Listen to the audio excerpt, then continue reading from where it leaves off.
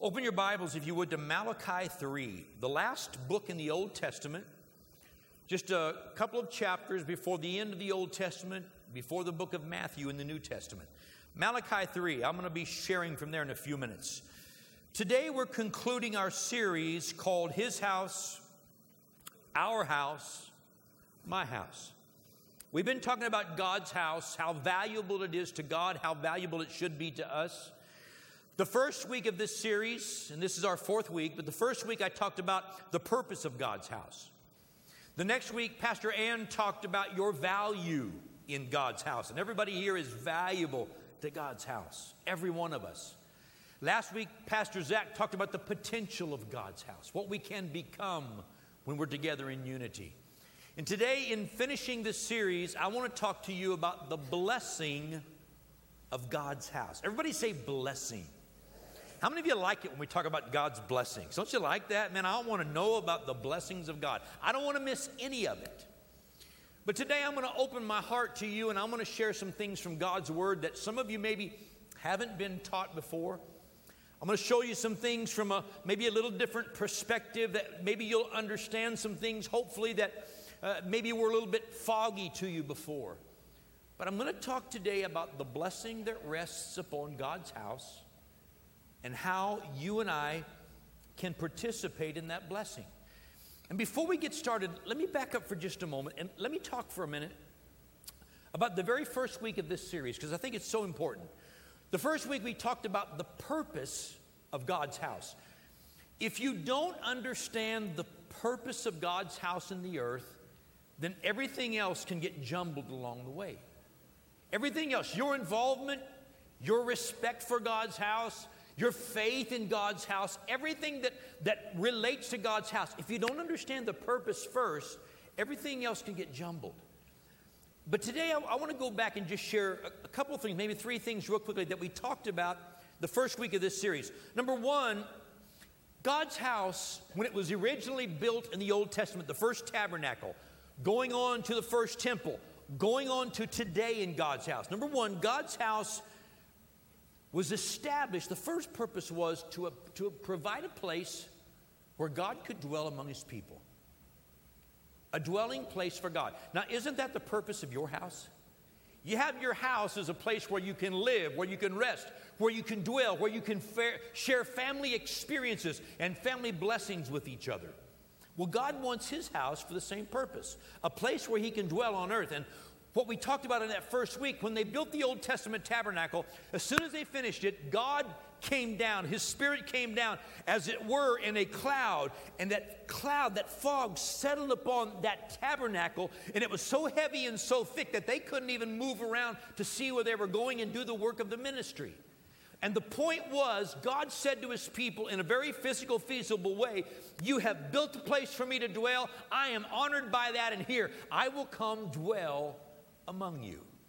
We talked about the fact how God established that, and He had His people build their tents around the house, around the tabernacle, so that all of their lives revolved around God's house. The second reason we see in Scripture that God established His house was that God wanted a place where He could dwell on earth and do His work on earth. We talked about Jacob when he had that dream, when he called the name of the place Bethel, which means the house of God. If you go back to that story, Jacob laid down one night, put his head on a rock. The next morning he awoke and he'd had this amazing dream. And in this dream, he saw a ladder reaching from earth all the way up to heaven. And the angels of God ascending and descending back and forth between heaven and earth. And when Jacob woke up, he said, wow, this is the house of God. This place is awesome. And that word awesome in the writings literally means this is a place to be fearfully reverent. This is a place where I need to stop and honor God for what He really is. And in doing so, he said, man, there's no place on earth like this place. This is God's house. God hangs out here. But the interesting thing is, he said the angels of God are ascending and descending. God's house in the earth is a place where God's will is done and His purposes are performed. In the house. And it's important to God's house, to God's heart, and it needs to be important to our hearts. And then the third thing We talked about the fact that God's house is a place where people can experience God's presence. God doesn't want to just come down and be seen. God wants to impact our lives. He wants us to experience Him. We talked about Jesus cleansing the temple. And when Jesus cleansed the temple, when He got finished, He said, "My house shall be called a house of prayer." Well, what is prayer? Prayer is a time when people connect with God. He said, "My house will be a place where people connect with God." And then He went a little further, and afterwards He began to heal people and do these miraculous things. Second of all, it's a house of power. It's a house of power. When God's house is set in order and cleansed, it becomes a place where God can do His work among His people, where we can experience the manifested goodness of God. Then finally, the last thing, in conjunction with that, Jesus talked about the fact that the house of God would become a house of praise, because even the children ran into God's house, every generation praising God for the great and mighty things He was doing in their lives. God's house needs to be a place where we're praising God for what He's doing. And in essence, what God said when He said, "Build me a house," He said, "Build me a place where I can come down, dwell among my people, and distribute my blessings. A place from which I can distribute my blessings." Now, this is not to say that God doesn't distribute His blessings every day. He does. But it's amazing what happens when we come together in the name of the Lord and begin to honor Him. It's amazing how God begins to work among His people in His house. We experience God. We experience His power and His goodness. And with all of that in mind, I want to give you this thought. From the very beginning, when they first built a house for God, God let it be known that there's a blessing that rests upon the house of God. There is a blessing. Everybody say blessing. There is a blessing. There's something supernatural above our abilities that rests upon the house of God. But you know, if you go back and study God's Word, you will find from the very beginning of time, as we know it in Scripture, from the very beginning, it was God's intention to bless His people and to bless His house. To bless His people and to bless His house. And the two blessings are connected. You know, for example, when God created Adam and Eve, He blessed them, Scripture says, and He says, "Be fruitful, multiply. My blessing is upon you." Later on, there's Abraham and Isaac and Jacob, and then there's Joseph. In every one of their lives, if you go back and study it, they were all very, very blessed by God. Everywhere they went, they were prospered, and they kept rising to the top because God's blessing was upon them. You look at Israel traveling in the wilderness, God's blessing was upon them. He gave them water from the rock and manna from heaven every single day. He gave them quail as a delicacy. All the way to the promised land, God took care of them because His blessing was upon Him. That's God's heart, to bless us. You look at Israel when they entered into the promised land. Scripture says that when they got into the promised land, they inherited a land where the phrase was milk and honey flows there. In other words, there's amazing provision there. There were orchards that were already planted. There were vineyards that were already planted. There was beautiful valleys that were always rained, places where crops could grow. God gave that to them because His intention was to bless them. But then along the way, God said, "Let me show you how you keep my blessing upon your life." Proverbs 3, verses 9 and 10. The writer of the Proverbs said, "Honor the Lord with your possessions and with the first fruits of all your increase. So your barns will be filled with plenty and your vats will overflow with new wine." In the New Testament, Matthew chapter 6, verse 33, Jesus is talking about food, clothing, and shelter. Jesus said, "Seek ye first the kingdom of God and His righteousness." First, seek God first. And all these other things will be added unto you. Back at the end of the New Testament, near the end, when John is writing his epistles, 3 John verse 2, he said, "Beloved, I wish above all things that you would prosper and be in good health, even as your soul prospers." Friends, hear me today. God wants His blessing to rest upon you.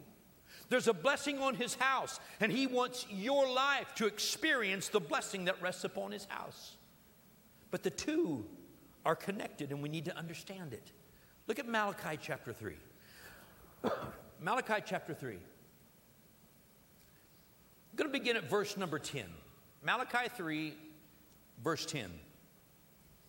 If you've got a Bible with you, I want you to feel free to underline these verses. If you've got a device, highlight these verses, because I want you to see them today, because these verses and the principles that are talked about here are some of the most misunderstood principles in all of Scripture. I'm going to explain it to you today. Malachi 3, verse number 10. God says, bring all the tithes into the storehouse, that there may be food in my house. And try me now in this. Pause a minute. Do you know how few times in Scripture God says, try me? Try me? As a matter of fact, if you go back and read it in King James, what it says is, prove me. Prove me. It's the only place in the King James Bible where God says, prove me. Prove me. Put me to the test. See if I won't do this. Won't do what? Let's read on. Try me now in this, says the Lord of hosts, if I will not open for you the windows of heaven and pour out for you such blessing that there will not be room enough to receive it. In other words, there'll be more than enough. There'll be plenty for you. Verse 11, and I will rebuke the devourer for your sake, so that he will not destroy the fruit of your ground. Nor shall the vine fail to bear fruit for you in the field, says the Lord of hosts. Now, in these two verses, there are three things that I want to talk about for just a few minutes that every Christian believer needs to understand. Number one, the principle of the tithe. The word tithe means a tenth. It's 10%. God says in verse number 10, and I won't tell you what he says before because we'll come back to that later. But in verse 10, God says, bring all the tithe into the storehouse. Bring the first 10% of all of your increase, all of your income. Bring it into the storehouse. Now, a lot of people look at these scriptures about the tithe in the Old Testament, and they say, well, that's all Old Testament law. That's got nothing to do with life today. Well, let me stop for just a minute and share a couple things with you. If you go back and study the tithe, the first part, the first tenth, the first fruits, the tithe principle was being practiced before there was ever any Old Testament law. Let me walk you through it. How many remember the story of Cain and Abel? There was Adam and Eve, and then they had sons, but the first two sons were Cain and Abel. Cain killed his brother Abel. All right? Here's what happened. God asked them to bring something specific as a sacrifice to him. God asked for the first part. Scripture says that Abel brought God his first fruits, the first part of his income. He brought it and he gave it to God, and God accepted it. Probably what happened was God sent fire from heaven to consume the sacrifice. That's probably what happened. But then his brother, Cain, came along, and he didn't bring the first fruits. He brought God an offering. What he basically said was, I know what you asked for, but I'm going to give you what I want you to have. So here, you can have this. And Scripture said there was no response from God. God said no. There was no fire. No, I don't want that. I don't want that. Cain got so angry, and God says, Cain, why are you angry? If you do what's right, you'll be blessed. If not, sin is sitting there at the door of your house. Cain got so angry, he went and killed his brother who had brought God an appropriate sacrifice. What a horrible story. But it gives us this principle that God says, bring the first part back to me to honor me. You go a little further. Abraham practiced tithing. Jacob promised to give the first tenth to God. So at least 400 years, probably several hundred years before the law was ever given, people were already practicing the tithe and giving to God, even back before the law was given. In the New Testament, we're told on the first day of the week by Paul to bring in as God has blessed us and give to God. Now, having said all of that, a lot of people get so confused about this. And I want to talk to you about this giving the first part to God. Jesus talked about it in Matthew 6. He said, seek first the kingdom of God. When he talked to the Jewish believers, they knew exactly what he was talking about. When he said the first, it meant that first part. Seek first the kingdom of God, the government of God, and his righteousness. Then all these other blessings will be added to you. But put God first. But why? Why? Verse 10, put it back up on the screen for just a second. I want to look at it one more time. He said, bring all the tithes into the storehouse, that there may be food in my house. Here's something that every believer needs to understand. God has put the construction, the furnishing, and the maintenance of his house in the hands of his people. Old Testament and New Testament alike. Why? Why does God want me to give? To furnish his house. Why? Because his house is accomplishing his purposes in the earth. What's the provision for?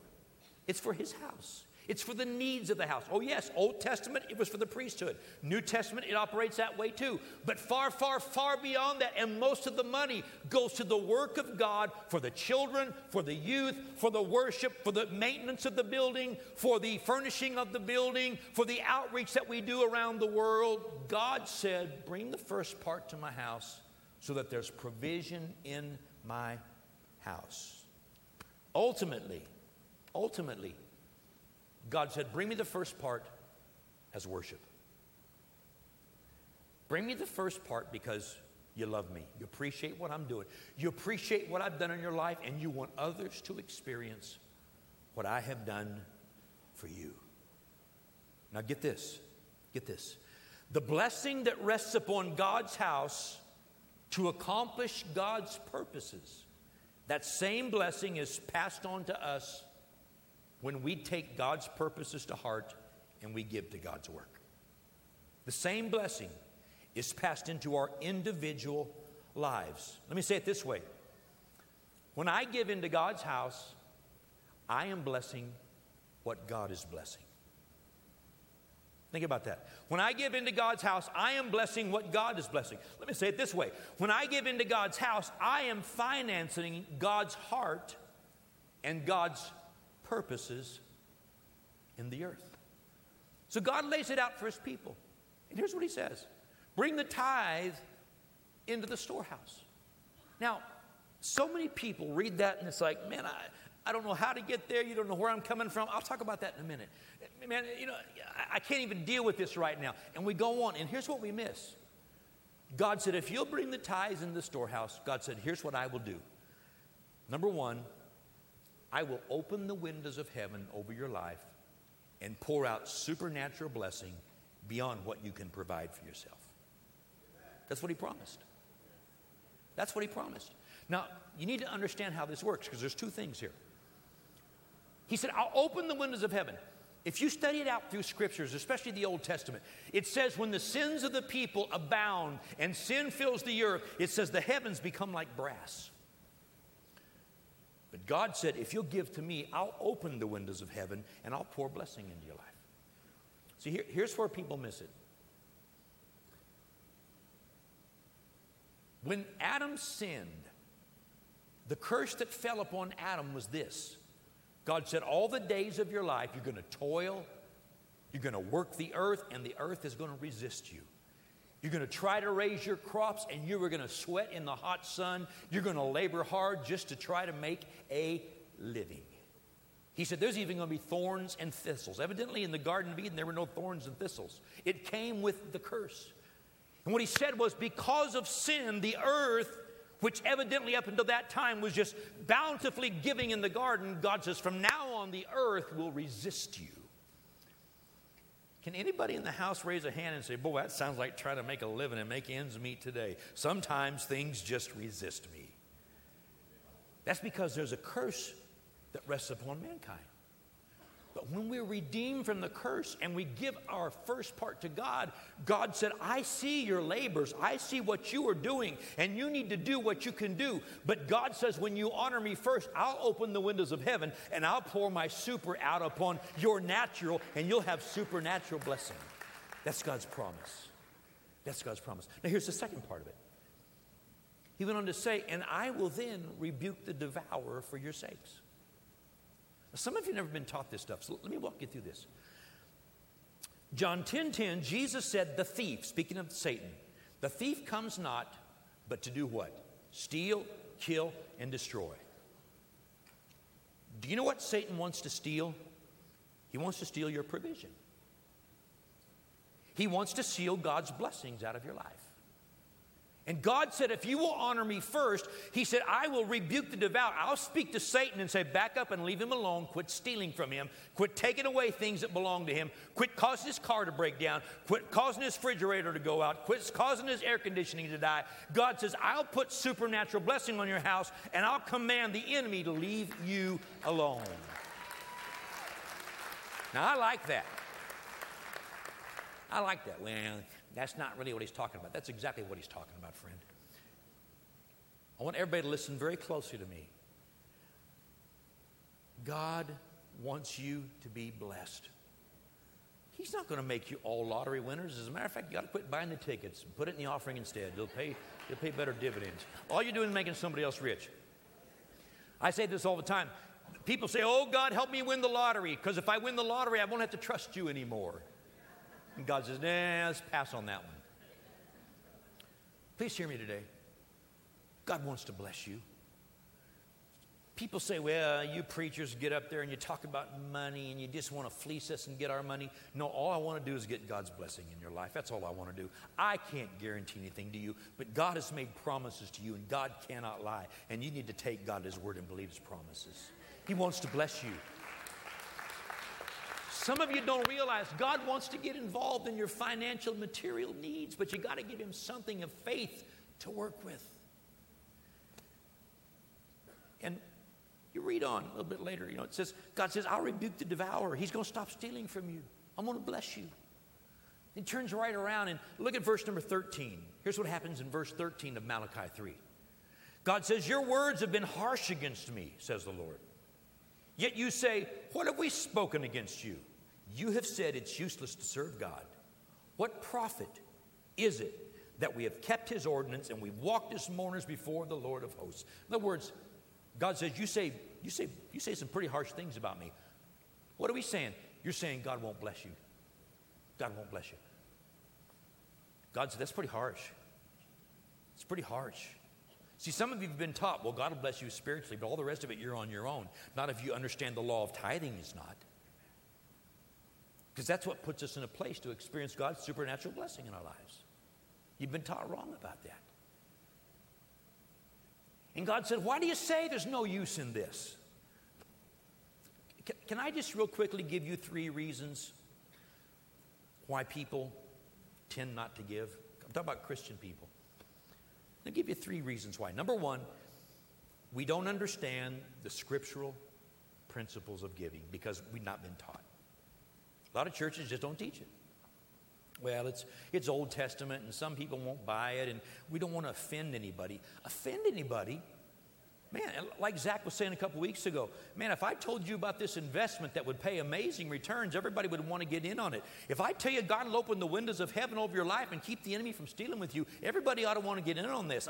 This is not an offense. This is a blessing. It's a blessing.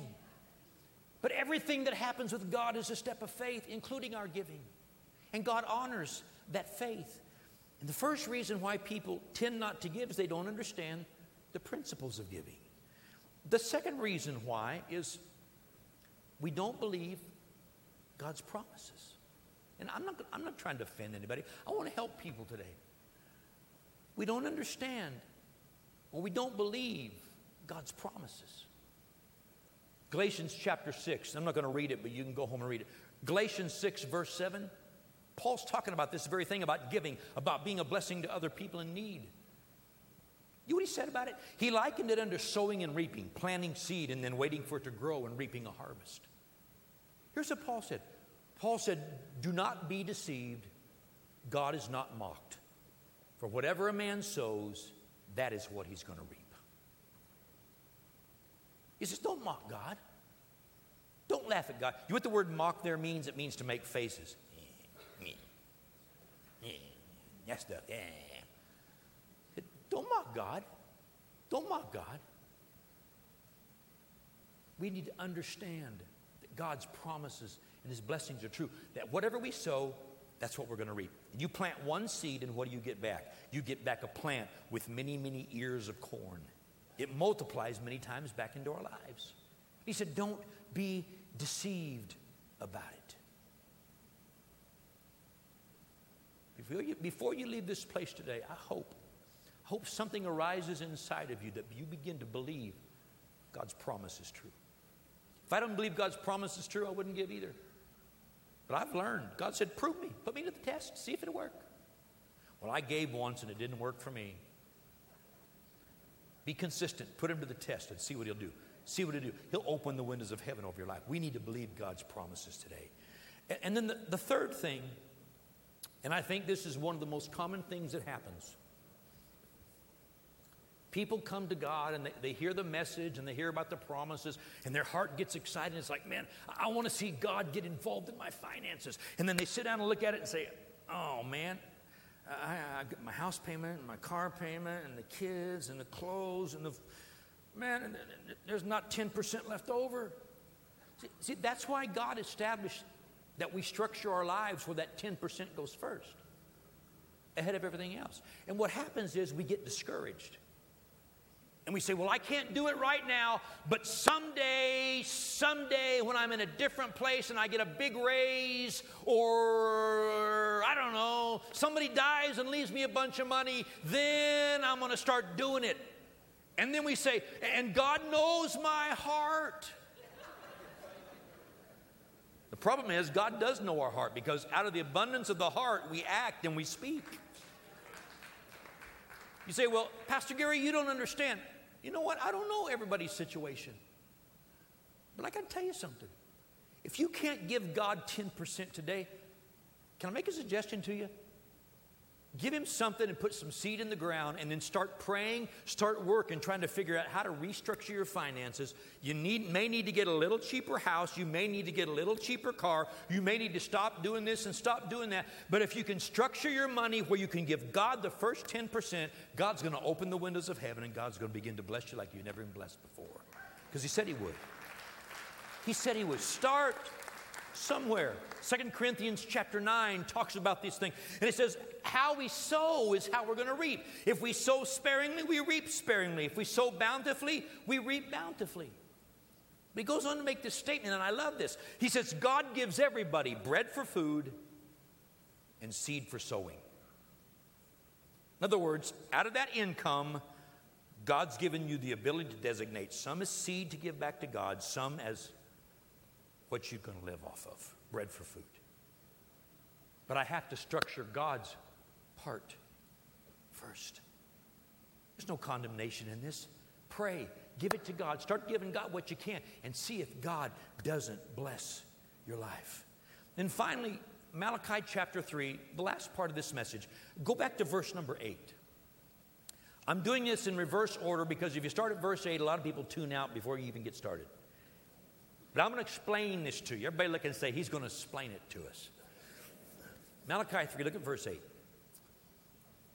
God asked the question, will a man rob God? Look right here a minute. Really? Really? Every time I read that part of that verse, will a man rob God? Really? Really? Goes on to say, God says, you have robbed me. You say, in what way have we robbed you? In tithes and offerings. Verse 9, you are cursed with a curse, for you have robbed me, even this whole nation. Really? Really? You know what my natural carnal mind says?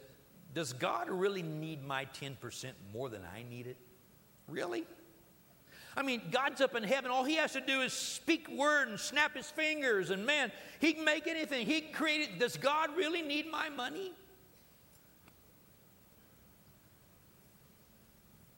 God has put his house and the provision of his house in our hands. And God says, take it to heart like I do. And you know, as I read this and I think about it, many times I've read that and all I can see is, oh man, I'm going to church and I'm wearing striped pajamas because I am stealing from God and God is going to throw me in the jail.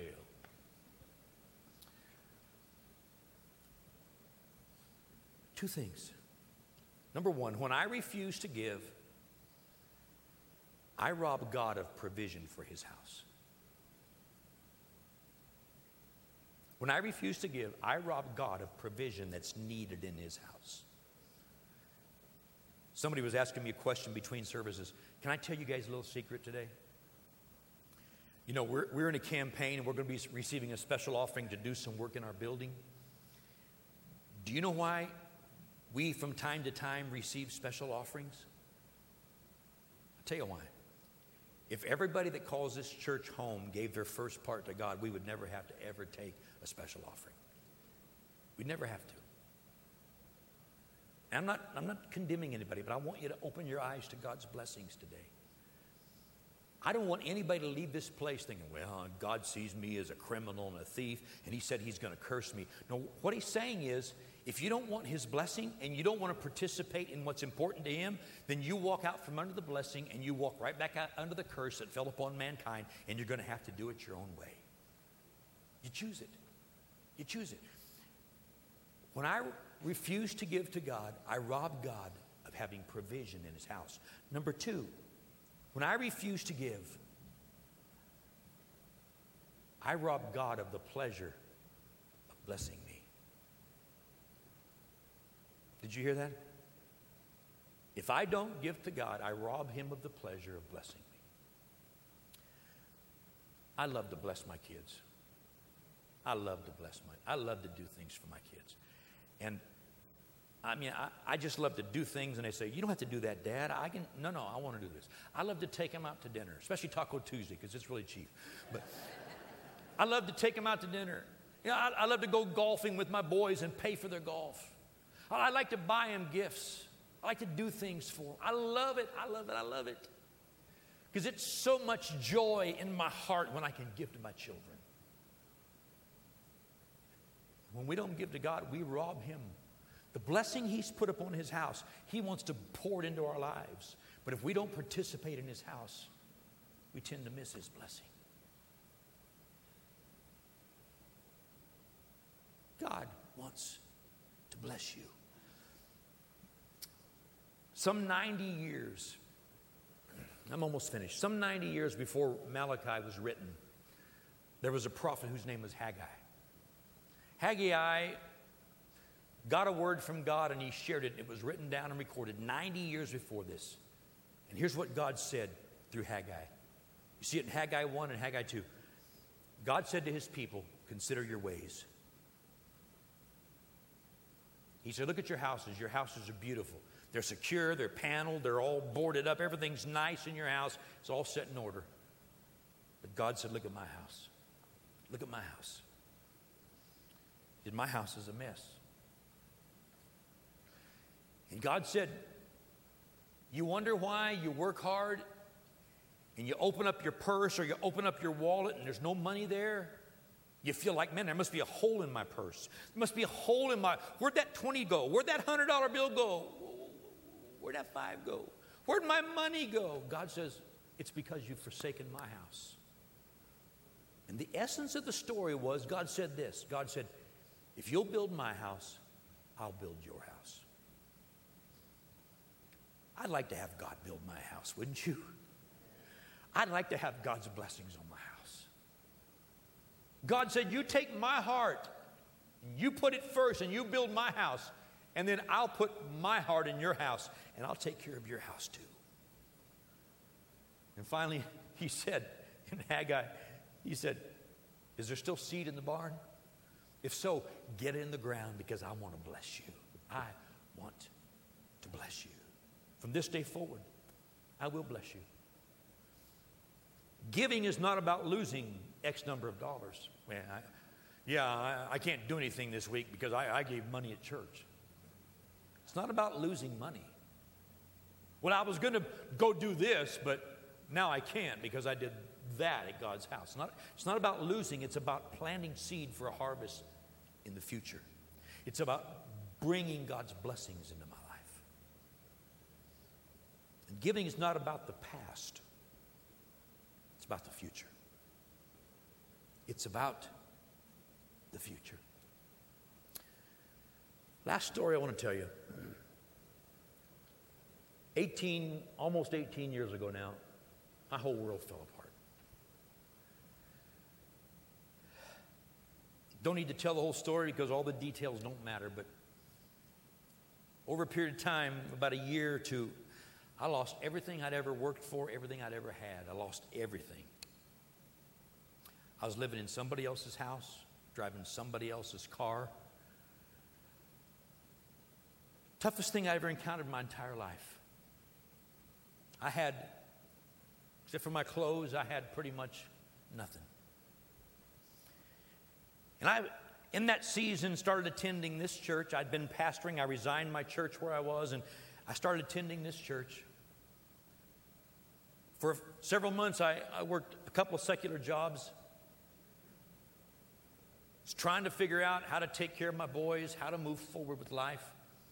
And God spoke two things to me. Number one, He said, you honor me first.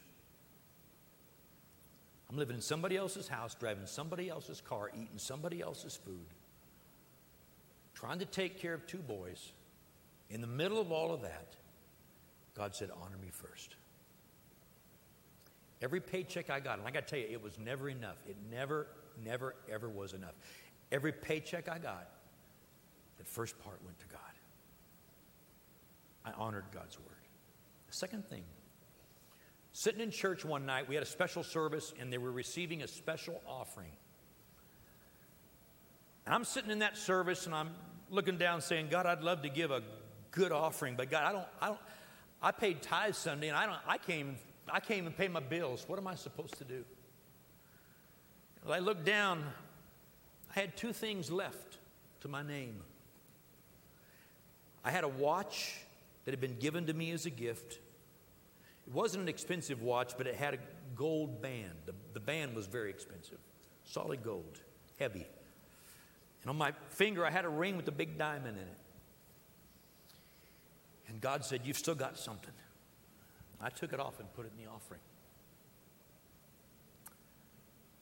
I walked out of there that night with nothing except a whole lot of seed in the ground. And I watched God begin to turn my life around. First this, and then this, and then this. About 2 years later, I was on staff at this church. Actually, a little less time than that. About a year later, I was on staff at this church. A few years later, I was pastor of this church. Can I just tell you today, I've got more blessing in my life today than I've ever had before. And it's not because I'm special, it's because I believe God. And I just give Him. Just give it to Him. Ann and I have been so blessed. We've been able to give offerings to God above our tithes. I mean, He's been so good. We've been able to give more to God than I ever dreamed we could ever give. And the more we give, the more He opens the windows of heaven. But it starts with little things, and it grows from there. I want to pray for you today. I just want to pray that God's blessing will rest upon you, and this message today would find a place in your heart. And God will just help you understand your future. Can we pray? Bow your heads if you would. Father,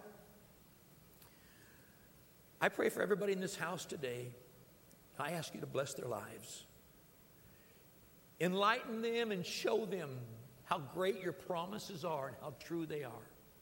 God, let them see how much you want to do for them. Let them know you want to put your super upon our natural and just see amazing blessings come our way.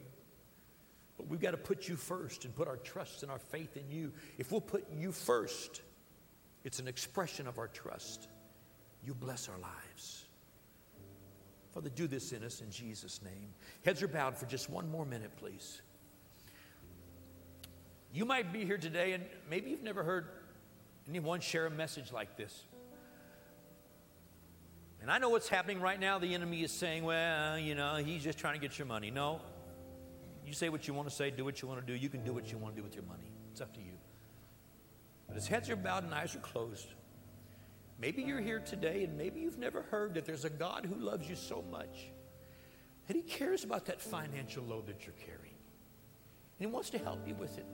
Maybe nobody's ever told you that God loves you so much, He wants to bless your life like you've never been blessed before and take that pressure off of you. Maybe no one's ever told you that God loves you so much, He put His own Son on a cross.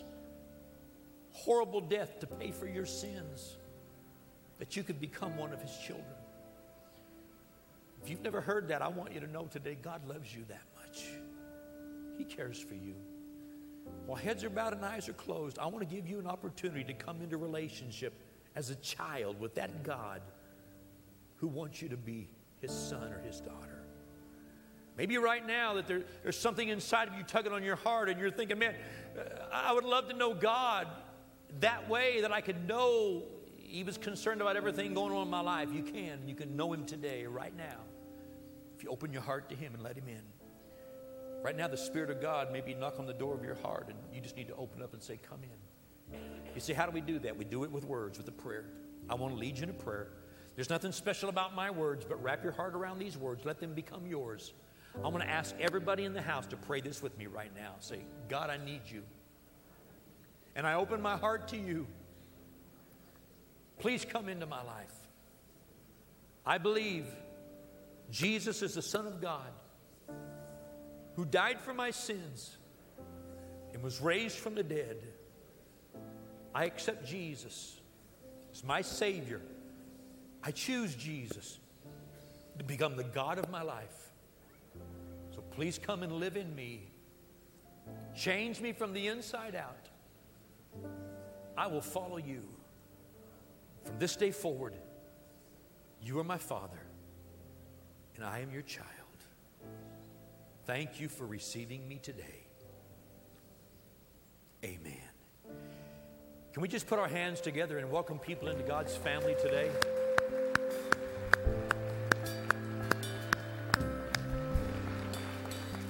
If you opened your heart to God and you made that decision, right now you say, man, I got a million questions about this. Well, we want to help start answering some of those questions. Got a little booklet called The Next 7 Days. I want to give this to you. When service is over today, there'll be some prayer teams here at the front of the building, 3 or 4 of them. Just walk down to the front and say, can I get the booklet? They'll give it to you right here, no strings attached. If you want to talk to them, got any questions, or if you want prayer for something, they're here to pray with you. If you're in a big rush, you can go to the Connection Center out in the lobby, get the same booklet there, no strings attached. We simply want to help you get started walking with God, okay? God bless you. Now, at this point in time in our service, I want about 2 or 3 minutes of your time. I've been talking about this for a few weeks. If you're a visitor with us today, there's no pressure on anybody to do anything, but I want to share with you what we're doing. Our church, this house, God's house, this building is now 10 years old. Our building's got 10 years of thousands of people week after week coming through this building. It's starting to show its age. The construction of the building was on us. The maintenance, the upkeep is on us. And what we've decided to do is, as a church, take one project at a time and start updating our building. We're going to start in the entryway, the lobby, all the front area of our church. That's the first thing people see when they walk through the doors. Our church is about connecting people with God, connecting people with people. We're going to redesign a little bit of our entryway and our lobby. We're going to open up our bookstore and take out walls so the bookstore connects to the coffee shop and to the lobby. We're going to do some construction, some reconstruction, some deconstruction, a whole lot of stuff in there. We're going to open that whole area up. We're going to get all new furnishings in there and make it much more conducive to people connecting after service. If you notice after service today, our coffee shop will be jammed with people sitting around visiting. We want to multiply that area. That's what we're going to be doing. We're going to be doing new flooring. We're going to be doing, as I said, some construction work out there. Got to go through the county and get permits. The flooring itself, tearing up all the tile, putting in new tile, paint work. We're going to get all new coffee equipment where you can get a real latte and a real mocha cappuccino, not just the 29-cent coffee. Okay? And I know it's more than that, but did you get my message? We're going to update the coffee shop, make it really nice so people can come in and enjoy it before service and after service. For the worship pastors, we're even going to have raspberry sparkle out there. I mean, we're going to have it all. But here's the point. Along with that, we're putting all new security cameras, not just in our lobby, but in our children's area, in our youth area. There's a lot of things that need to be updated after 10 years. We're going to be doing that as well. One little side note I hadn't even talked about until today. There's a gentleman who attends our church some, and he pulled me aside a few weeks ago and said, if you'll get some volunteers, I'm going to donate all the plants, all the shrubs to redecorate all the driveways of the church along with the entryway. So we're going to be doing that. So I'll be calling on you to help with that as well a little bit later this month. But we're going to make this place beautiful. When people walk in under this property, into the doors of this church, they're going to realize there's a God who loves them. There are people who care about them. We're going to make it beautiful because it's God's house. It's God's house. And we're going to give you a chance to participate in that. It's going to cost us over $200,000 to do all of this. Some of you can give 100, some of you can give 1,000, some of you can give 10,000. Some of you say, well, I can't do that, but I can do something. You know what? This is not our regular tithes. This is a special offering for this project. Here's what I want to ask you to do. Everybody, when you walk through the door today, you receive one of these cards that says, his house, our house, my house. You put your name, your address, phone, email on there, and there's 2 boxes at the bottom. One says, I want to give a one-time offering of X number of dollars. You can fill that out if you're giving a one-time offering today. Or you can make a pledge to be paid over the next month by the 1st of November. I know a lot of you will want to do this. Ann and I have been praying about it. God's given us a number, and God is stretching our faith. It's a large amount for us, but you know what? God will bless us for our giving. He always does. I want to encourage you today, trust God. Has God's house made a difference in your life? Did you know the last 10 years, the thousands of people who come to Jesus in this building, just the last 2 years, we've had 1,800 people at least come to Jesus in this facility. Just imagine what's going to happen the next 10 years. But we can't do it with the last 10 years furnishings out there. It's time to update. If you walk out in the lobby, if you just glance around, it doesn't look too bad. If you get up close and look, we got cracked tiles. We got areas that are painted and scraped. It's time for us to update God's house. We're going to do it together. So I want to encourage you to give today. Last thing is this. If you write a check today, put it in an envelope. Write on your check, God's house, or offering for God's house. Write something on that check. And if you would, fill out this card and fold it up and put it in the envelope as well. If you're just making a pledge, you can drop the pledge in today. But if you're putting a check in, make sure you designate that check and put it with this card so we don't double count it, okay? Hey, God bless you. Now, we're going to receive this very special offering today. We'll be doing this over the next month, although we'll combine it in all one offering the next few weeks. We're going to ask the ushers to come. Did anybody not get a card? If you didn't get a card, get your hand up quickly, and I'll make sure the ushers reach you right now, right back here to the left, over here in the middle. Just a handful of people did not get a card. Wives, don't worry about it. If God put a number in your heart, don't worry about asking your husband. He's okay with it. Go ahead and write that check, okay? I'm kidding. I'm kidding. Husbands and wives, you need to do this in agreement. In agreement. Make sure everybody gets a card. I'm going to give you just a minute. I know you need to fill it out quickly. If you're already in our database, you can just put your name on there, so forth. Be sure and write it on your check as well if you're giving a check today. I'm going to ask everyone, please don't leave until we're finished because it makes it really difficult for the ushers and security team to secure the offering if people are moving around during the offering. But what we're going to do is the worship team is going to come. We're going to do one of the songs we did early on in service about God's house. We're going to worship as we sing, and as you give today,